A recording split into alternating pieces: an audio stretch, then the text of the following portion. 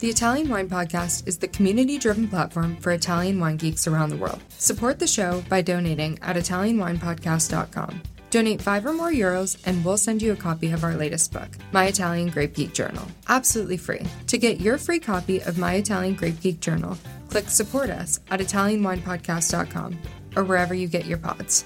Grazie mille.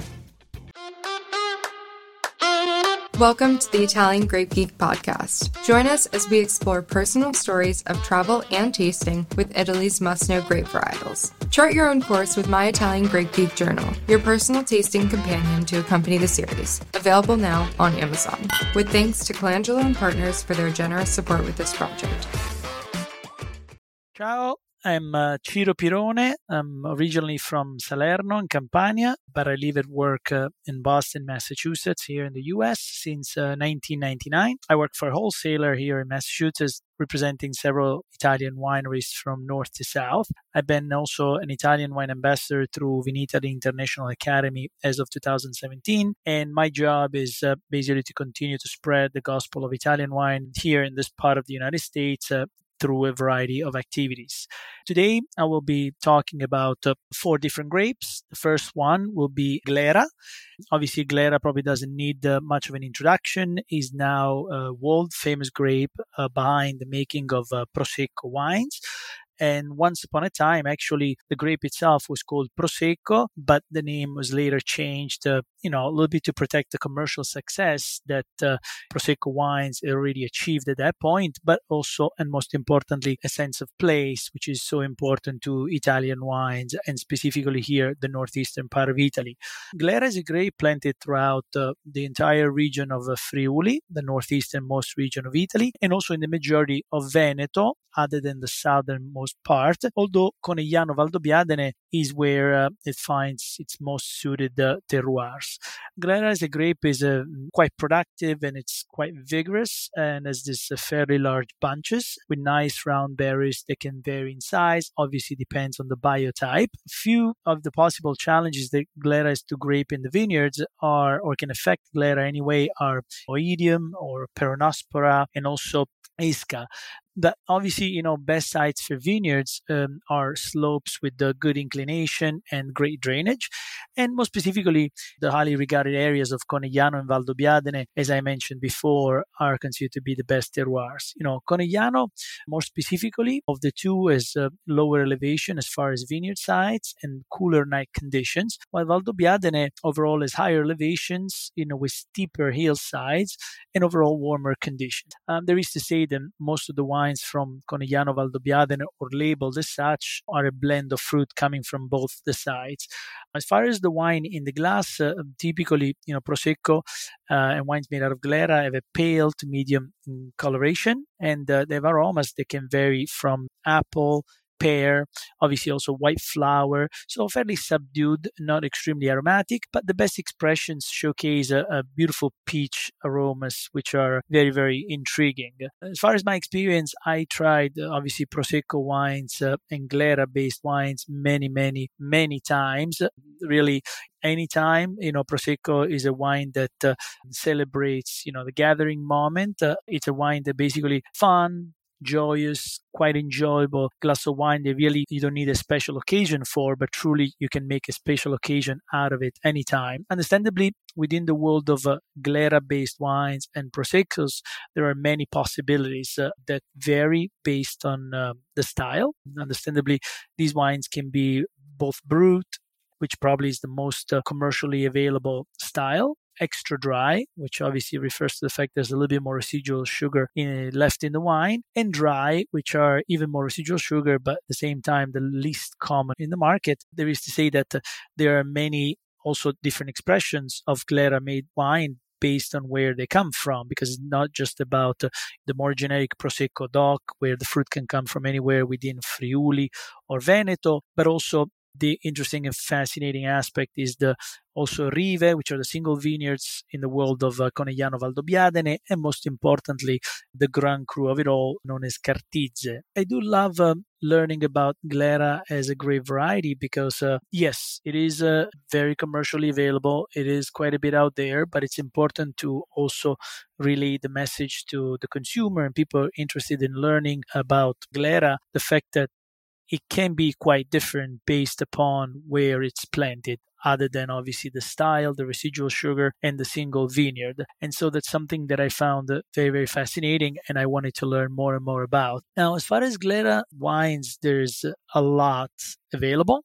Most of them that I see in the market, in our market anyway, are wines that representing a lower price point and the most generic version, probably because they're the easiest to understand for most consumers, probably because they're also the simplest to find and also more accessible when it comes to price point. But there is to say that I do see all sorts of Glera wines and Proseccos in every form and shape. Might as well be, like I said, brut, extra dry, in some rare cases dry. And also I see quite a bit the various expressions of single vineyards, which is nice and refreshing as well. In my experience, when it comes to some of the benchmark producers, I would definitely say producers such as Nino Franco, which has been probably one of the pioneers in not only making great Prosecco, but also making great single vineyards expressions. Other producers like Adami, worth of mention, also Casa Canevel, Merotto, and for sure Villa Sandi as well. It's another important house from Conegliano Valdobbiadene. When it comes to food pairings, I think Prosecco as a wine, it's quite versatile, meaning it can be a terrific aperitif wine, so just a glass of wine to have as is. It's great for mixing, obviously, as we all know, for a variety of mixed drinks like Aperol Spritz or Bellini, mimosas, and things of that nature. But ultimately, it can be a gastronomic wine as we start digging deeper and finding the drier styles and maybe the single vineyard expressions and whatnot. It can be a great wine to enjoy with shellfish, seafood, things that have a little bit of salty, saline quality, definitely maybe oysters and grilled shrimp, also salads, simply, it's a wine really for everyday purpose and for everyday drinking. So I think it's a wine not to underestimate for the possible quality, but definitely got to find the right ones and will impress you for the flavors. Hello, Ciro, and I'm back for another grape variety. And the second one that I had an opportunity to write about and do some research about. It's a very unique variety. It's called Grignolino. Grignolino is found most importantly in Piemonte, and more specifically than that, in the Monferrato area, which is the southeastern corner of the region of Piemonte, where has been an historical grape variety for a very long period of time. The origin of the name, it's actually quite interesting. There's a couple of different possibilities. One being that it derives from the word grignole. Grignole referring to the grinding sound of one's teeth when you bite into the berry because of the extremely high acidity as well as the tannic intensity that are part of the basically genetic DNA of Grignolino. The second possibility of the origin of the name is that it comes from the word gragnola, which basically refers to the high number of pips or seeds that are found in the berries. So obviously there's two. We don't know yet which one is the actual origin of the name.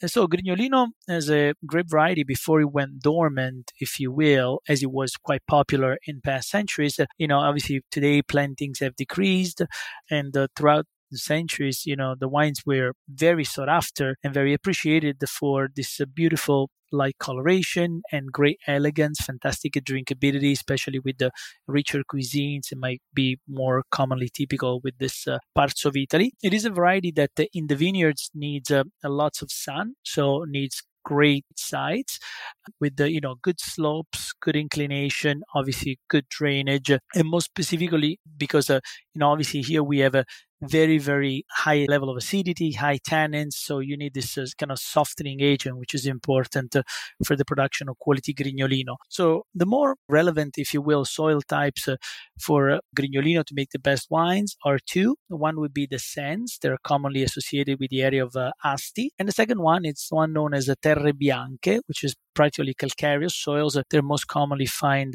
in the Alessandria area. Overall, Grignolino is definitely not an easy variety to work with because only tends to produce small quantities and as a small berries, small bunches, and also tends to suffer from asynchronous maturations where some of the berries might ripen before others. So obviously, definitely a bit of a headache. That's why also, producers set it aside in spite of the brilliant past. Overall, it makes wines that have this very, very nice light coloration, almost like tending towards the rosé more than actually red color, and has fantastic aromas really bursting through the glass of strawberries, raspberries, like very, very red crunchy berry fruit, with again the quintessential acidity that almost creates a little bit of sourness in the mouth, and this very, very vibrating tannic structure, which again can be a bit off-putting to some, but at the same time can be fantastically exciting to others, and I think also very exciting with the food pairing. As far as my experience with Grignolino here in our market, and a bit in general, is not a variety that is extremely available. I've had the opportunity to taste it randomly, might as well be when I was in Italy for 5-star wines, or other opportunities when I visited producers that we represent here in Piemonte specifically, although we might not have the wines here. And most currently, I had the opportunity to taste one of the new estates that is making Grignolino, called Tenuta Garetto. So again, not something that you find extremely common in the market, but at the same time, it is exciting and definitely refreshing, to say the least, when you get to taste it.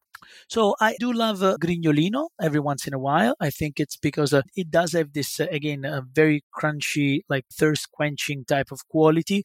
Creates lots of freshness in the mouth with its great acidity, and also with this dryness that basically cleanses the palate and invites you to have another bite of food. In spite of being a variety that today only represents few hectares of plantings overall in Italy, I love to do some research about it, because I think it definitely has great historical background, has potential great quality, and I think there is an opportunity to be more and more available in the market. Also, I love the fact that in the history, Grignolino basically was what today is Nebbiolo, was one of the most sought after wines, was one of the most expensive wines that people would be willing to pay for. So I think that goes to show that there is potential for quality, although we have to put it in the right place. And today there's less of that, because most of the right places are taken by, obviously, commercially more viable varietals. As far as the Grignolino in the market, or at least in our market, I would say it's definitely not readily available. I do stumble upon some when I go into more, specialized stores or restaurants which they want one. Definitely, it's a wine that tends to be a bit more seasonal, maybe because of the inner characteristics of high acidity, high tannins, and also the lack of color. But at the same time, it is something that more and more, you can find, you got to look for it. And it's up to us, that we are specifically in the Italian wine industry, to bring them to the limelight, if you will. When it comes to producers that I would